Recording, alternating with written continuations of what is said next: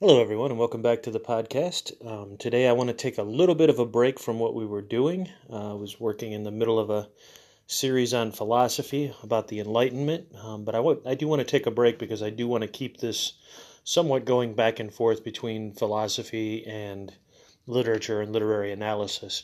And on my website today, I did a post where I posted the poem by Robert Browning, Porphyria's Lover, and did a brief um, analysis of it from the feminist, Marxist, and psychological perspectives. So I wanted to kind of try to also tie this with my website a little more, so that there's a little back and forth. People can fill in things from here with there and vice versa. So I want to do the analysis of Porphyria's Lover on here as well. Porphyria's Lover was written by Robert Browning, written in the 1830s. Normally, if something is not in public domain, I will not be reading the entire thing, just taking passages out here or there. One of the good things about older works that are in the public domain is I can present them completely and then analyze them in a little more depth. But I will be doing some newer things as well. But this one really is one that I've used a lot with teaching classes. I think it does it makes a good example of how you can apply the types of criticism to something and get a lot more meaning out than what you get from just a straightforward reading. So before I get into the analysis, I want to do a quick reading of it. You'll have to forgive my voice. My voice is a little scratchy today. But I'm going to go ahead and get started. The rain set early into night. The sullen wind was soon awake. It tore the elm tops down for spite, and did its worst to vex the lake. I listened with heart fit to break, when glided in Porphyria. Straight she shut the cold out in the storm, and kneeled and made the cheerless grate blaze up, and all the cottage warm. Which done, she rose, and from her form withdrew the dripping cloak and shawl, and laid her soiled gloves by, untied her hat, and let the damp hair fall. At last she sat down by my side, and called me. When no voice replied, she put my arm around her waist, and made her smooth white shoulder bare, and all her yellow hair displaced, and stooping made my cheek lie there, and spread over all her yellow hair, murmuring how she loved me. She, too weak for all her heart's endeavor to set its struggling passion free from pride and vainer ties to sever, and give herself to me forever, but passion sometimes would prevail. Nor could tonight's gay feast restrain a sudden thought of one so pale for love of her, and all in vain. So she was come through the wind and rain. Be sure I looked at her eyes, happy and proud. At last I knew Porphyria worshipped me. Surprise made my heart swell, and still it grew while I debated what to do. That moment she was mine, fair, perfectly pure and good. I found a thing to do. And all of her hair in one long yellow string I wound 3 times around her little throat, and strangled her. No pain she felt. I'm quite sure she felt no pain. As a shut bud that holds a bee, I warily oped her eyes. Again laughed the blue eyes without a stain, and I untightened next the tress around her neck. Her cheek once more blushed bright beneath my burning kiss.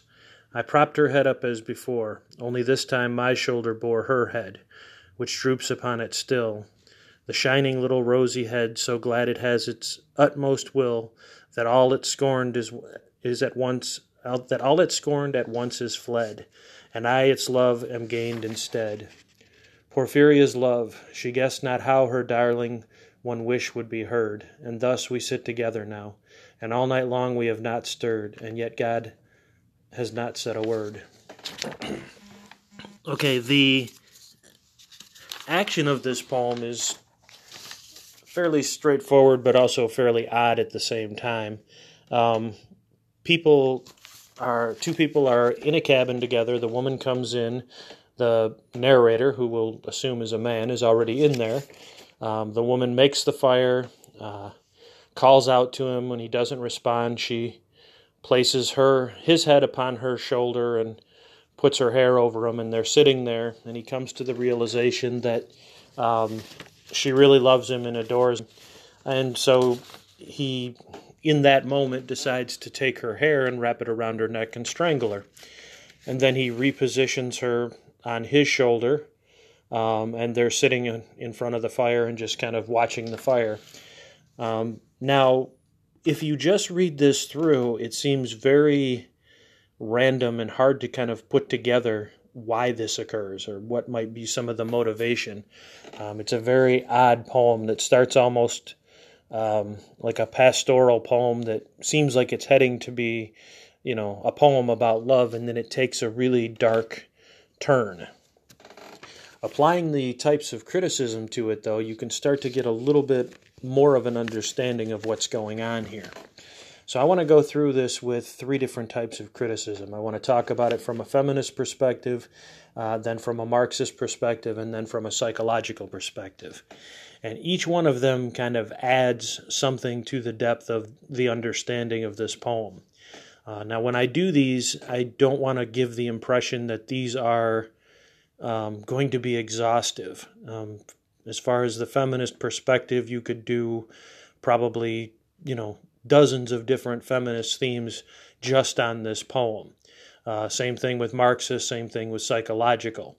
I'm just going to give you a few of them from each to kind of give you a little better sense and maybe make sense of what's going on a little more.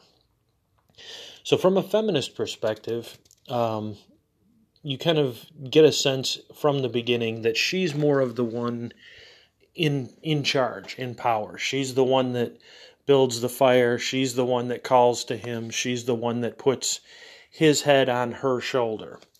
So she's very much the dominant figure in the relationship in the beginning. Now, there's something that keeps them apart and keeps them from being together. And we'll go into those more when we go into the Marxist and the psychological. But from a feminist perspective, this seems to be an inversion of the way, especially back then, male-female relationships would have been. And this may be part of the reason why the narrator feels the need to change the relationship, to change the power dynamic. Because in the beginning, she has all of the voice and he has no voice. And then at the end, towards the end, he literally takes her voice away from her, cuts off her breath. There's no more literal way you can take away someone's voice than to strangle them. And then he also assumes the position of power by placing her head upon his shoulder. And he's sort of sitting there peacefully with her and kind of, instead of the horror that you would expect, from the male perspective, it seems in his mind that he set the universe in the right order. There's also a lot you could think about with this poem as far as voice. This is written in the 1830s. This is written in a time where women didn't have a lot of voice. Yes, there were some female writers, and some of them were extremely famous, Robert Browning's wife in particular. But as far as the female voice in the rest of society, it was pretty much silenced. Even though this is kind of the time of Queen Victoria, women were still pretty much, aside from the Queen, expected to be silent in politics and in affairs of state, except for the Queen. She could obviously say and do what she pleased. She was the Queen. But the rest of the women were supposed to be docile and submissive to their husbands and to men in general. Now, the only exception to that, where a woman did have a voice over a man, and we'll talk about this more in the Marxist perspective, but they did have a voice over men who were beneath them. If they were in a lower social class, a woman of a higher class would be above a man of a lower class. This is part of why the Queen, even though is a woman, has the voice over everyone else, because the Queen is the Queen. She's in the highest social class you can get to, which means any man is going to be in a social class below her. So from the feminist perspective, you kind of see, even way back then, kind of this struggle. And this is kind of a time, too, where there are becoming more and more female writers, and you're also starting to get, some of the first hints at feminism coming up, and some of the first hints of women trying to gain a little bit of standing in society. So I'm going to cut that off for there because we could spend the entire time on any one of these criticisms. But I want to move into the next is the Marxist criticism. Now, from a Marxist perspective, this power difference in the beginning makes more sense if you see them as being members of different classes. If she's a woman from a higher class and he's a man from a lower class, she would have power and voice over him. Now, how do we know if she's from a higher class and he's from a lower class? There are some hints in here, and this is also in England, so this is very much a class-driven society, particularly in the 1800s. She has gloves, hat, shawl, cloak. She's dressed in a lot of layers, and she's dressed in things that are finer than most lower class women would have. Plus, her physical description is not the description of a lower class woman.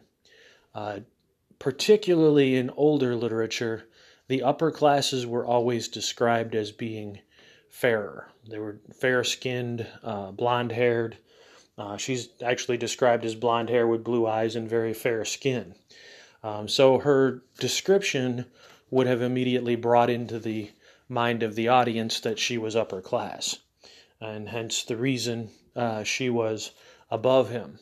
Also, the reason for the veiner ties that she can't dissever. She can't overcome that. In this time period, you could not date someone outside of your class. I shouldn't say date, I should say marry. You can't marry outside of your class. The peasantry married other peasants. The nobility married other nobility. You might be able to move up a little bit or down a little bit, but for the most part, people were pretty much stuck to marrying someone of the same social class. So if she's an upper class woman and he's a lower class man, society would have absolutely never allowed them to be together. And some of the reasons I get that he may be of the lower classes, it also comes from where he's living. She comes to his cottage. She doesn't come to his chateau. She doesn't come to his manor or his estate. It's a cottage, not in town. It's out in the middle of nowhere. So this kind of gives you the sense that he's probably of the lower classes. And so he would never be able to be with her. He would never be able to have her because of the class difference. When he kills her, this is the only way he's able to equalize that class. This is the only way he's actually to be able to be above her in class, because now as a corpse, she has no class whatsoever. From a Marxist perspective, you can also think about this in the sense that one of the critiques of capitalism, and this would have been under the time of colonial capitalism, everything is reduced to ownership. Everything is private property. Your land, your house, your livestock, your money, everything is private property, including women. Women were literally considered the property of men in this time period by law. A woman was the property of her father until she got married, and then the property rights transferred to the husband. One of the reasons that infidelity was considered a crime, it was considered a crime because it was a crime against property. You had stolen someone else's property. You had used someone else's property. So women were very much considered the property of their husbands. And so in this poem, you see her literally becoming an object. Once she's a dead body, she's no longer a human that has a will. She is strictly an object for him to use as he pleases. Also, the end where he's sitting there with her and the part where it says, and even God hasn't said a word, kind of gives you a sense that the narrator feels his taking her as his possession is something that is even okay as far as God goes. This is something that's even sanctioned. So you kind of get the sense that this is the colonial capitalist view of the right of conquest. I have conquered this, I have seized this, it is now mine. So this does, in a lot of ways, reveal a lot about the social structure of the classes, but it also reveals a lot about the sense of women as property.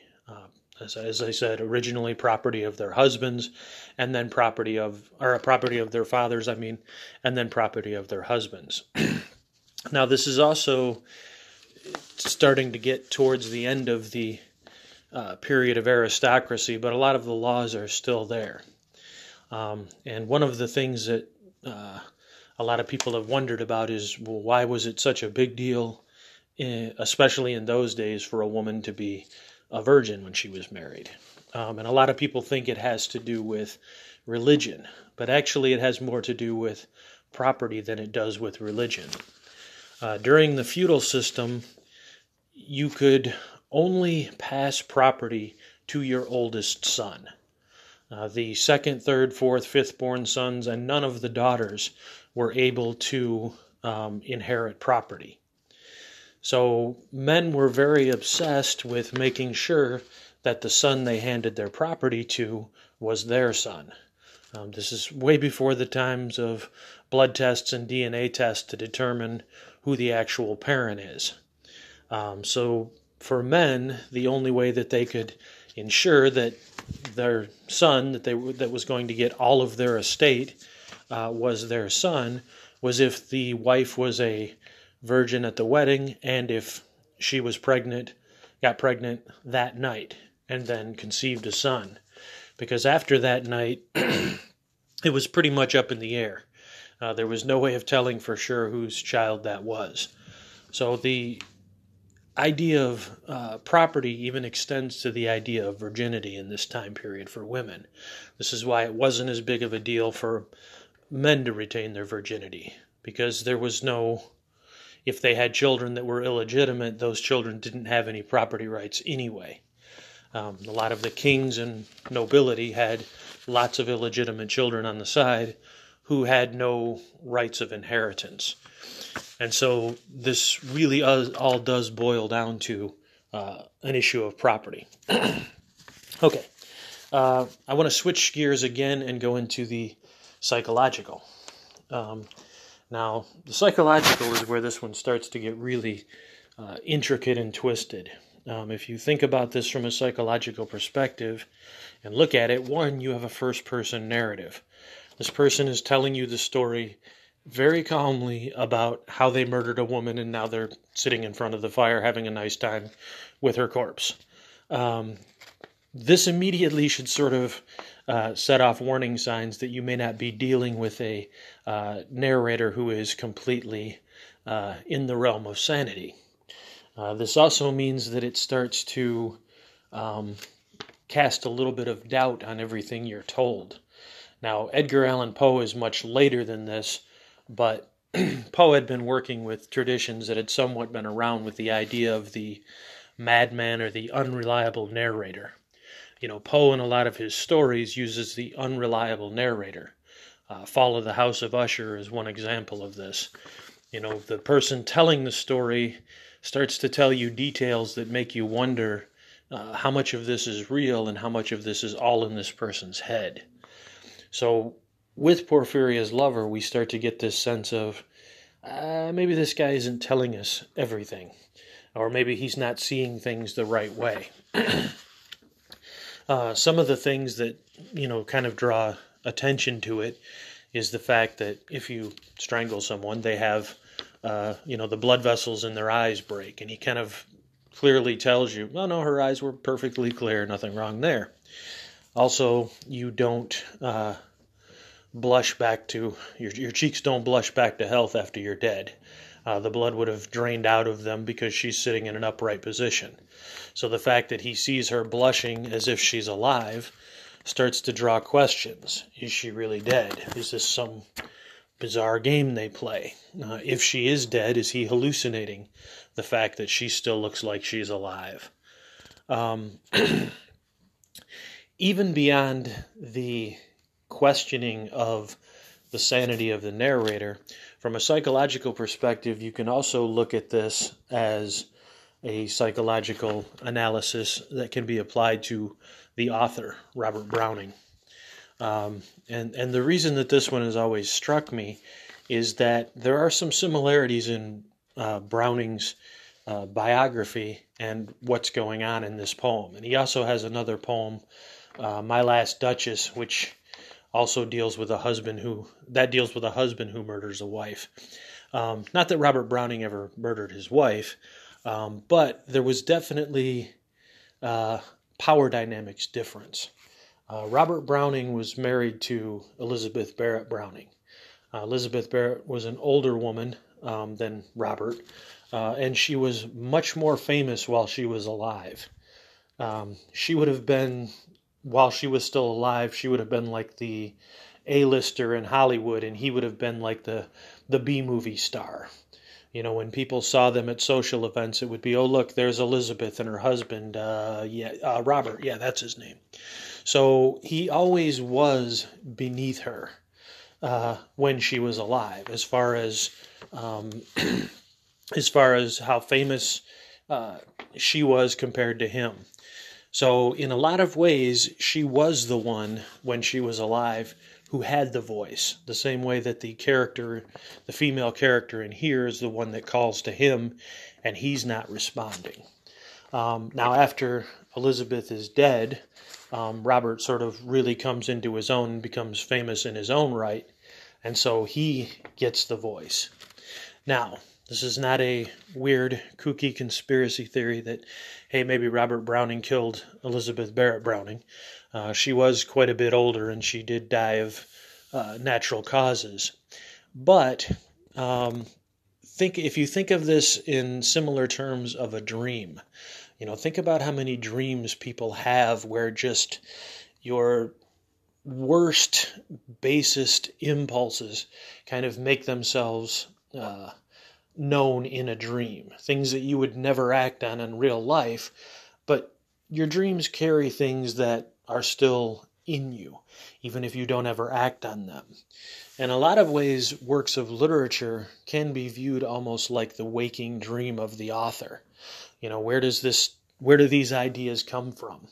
They come from the author's experiences, the things the author's read, and they come from the author's subconscious, the same way a dream does. Any author that tells you they're 100% in charge of every work of fiction they write is either trying to fool you or trying to fool themselves.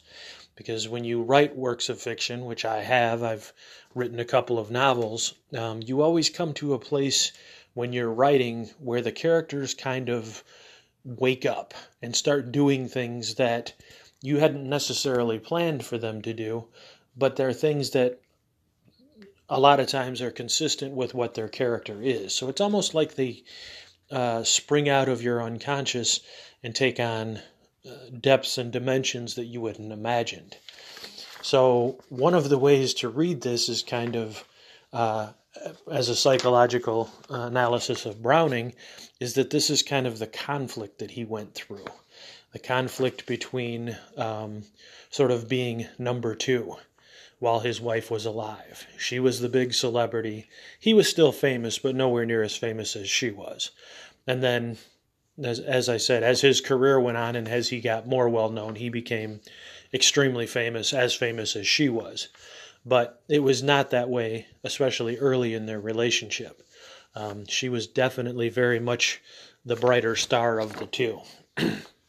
Okay, I'm going to break off for there. I do want, to kind of remind you about these, that this is absolutely not the most you could do with these. You could do so many other readings of all of those types and of other types as well.